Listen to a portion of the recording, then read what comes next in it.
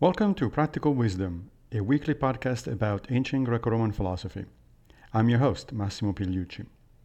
Today's reading is from Cicero, Tusculan Disputations 1, 9, 10. Quote, "The first thing, then, is to inquire what death, which seems to be so well understood, really is. For some imagine death to be the departure of the soul from the body. Others think that there is no such departure, but that soul and body perish together, and that the soul is extinguished with the body. There is great dispute even what the soul is, where it is, and whence it is derived. Empedocles imagines the blood which is suffused over the heart to be the soul. To others, a certain part of the brain seems to be the throne of the soul. Dicearchus, in that discourse of some learned disputants held at Corinth, asserts that there is in fact no such thing at all as a soul, but that it is a name without a meaning, and that it is idle to use the expression animated beings. That neither men nor beasts have minds or souls, but that all that power by which we act or perceive is equally infused into every living creature, and is inseparable from the body, for if it were not, it would be nothing.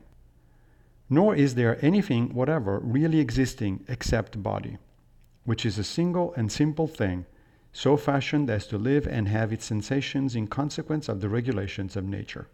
Unquote. The first book of Cicero's Tusculan Disputations is devoted to the question of whether we should be concerned about death.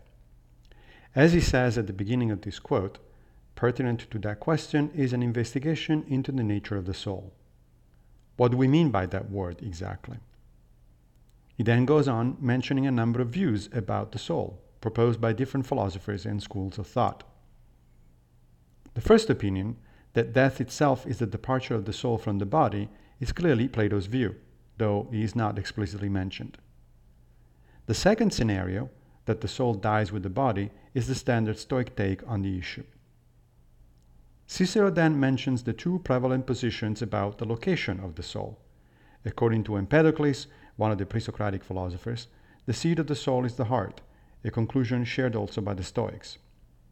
The alternative is that the soul is actually situated in a part of the brain, a conclusion that was later upheld by Galen, Marcus Aurelius' personal physician. The last bit is extremely interesting, as it expounds at some length the theory of a lesser-known philosopher, Dicearchus of Messana in Sicily. Dicearchus was a philosopher, geographer, and natural historian. We know that he wrote a number of books, including Life of Greece, Measurements of Mountains, Constitutions, and of course the one referred to by Cicero, On the Soul. Only fragments of Dicearchus' work remain, the one we are reading today being an example. What is interesting is that Dicearchus is proposing a very modern theory of the soul. Like a number of contemporary philosophers of mind and cognitive scientists, he is simply saying that there is no such thing as the soul at all, and that our ability to act and perceive things is an inherent capacity of our body. Modern authors accordingly call it embodied cognition. Even though Cicero presents Dicearchus' theory as distinct from the standard Stoic account, the differences are more apparent than real. According to the Stoics, the soul is whatever part of the body is in charge of mental functions, especially the most advanced ones, like what modern neuroscientists refer to as the executive function of the brain, located in the frontoparietal lobes. The Stoics were wrong about the anatomical location of such function, erroneously thinking it to be the heart. Accordingly, they were chastised for this by Galen. Nevertheless, they got the basic idea right. If by soul we mean whatever causes the mental life of people and animals, then that thing is indeed made of matter, and it will die with the body. Cicero himself did not in fact believe this. In his writings he considers the various options, but seems to prefer the classic Platonic account of a disembodied soul that survives death.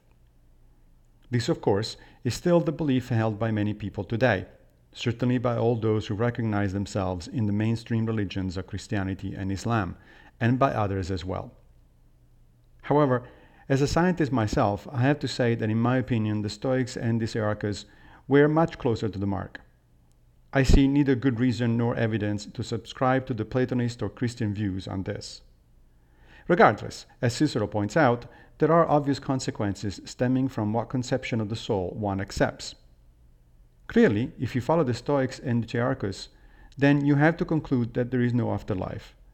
Death is the end of consciousness, and there simply won't be any further experience for us to be had. But if you opt for the Platonic or Christian views, then that opens up the possibility of the survival of consciousness and of a continued existence for us as individuals.